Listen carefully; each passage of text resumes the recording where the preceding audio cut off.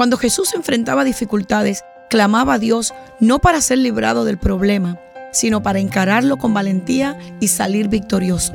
Cuando Jesús oró al Padre por nosotros, no le pidió que nos quitara del mundo, sino que nos guardara del mal.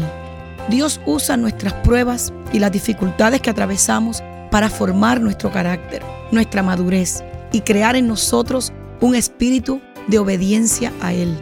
Muchas veces nos encontramos huyéndole al problema, tratando de escapar del problema y renunciar ante toda dificultad que se atraviese en nuestro camino, sin pensar que Dios puede usar esa situación, puede usar esa prueba para fortalecer nuestra fe y llevarnos a un próximo nivel. Hay una guerra espiritual constante.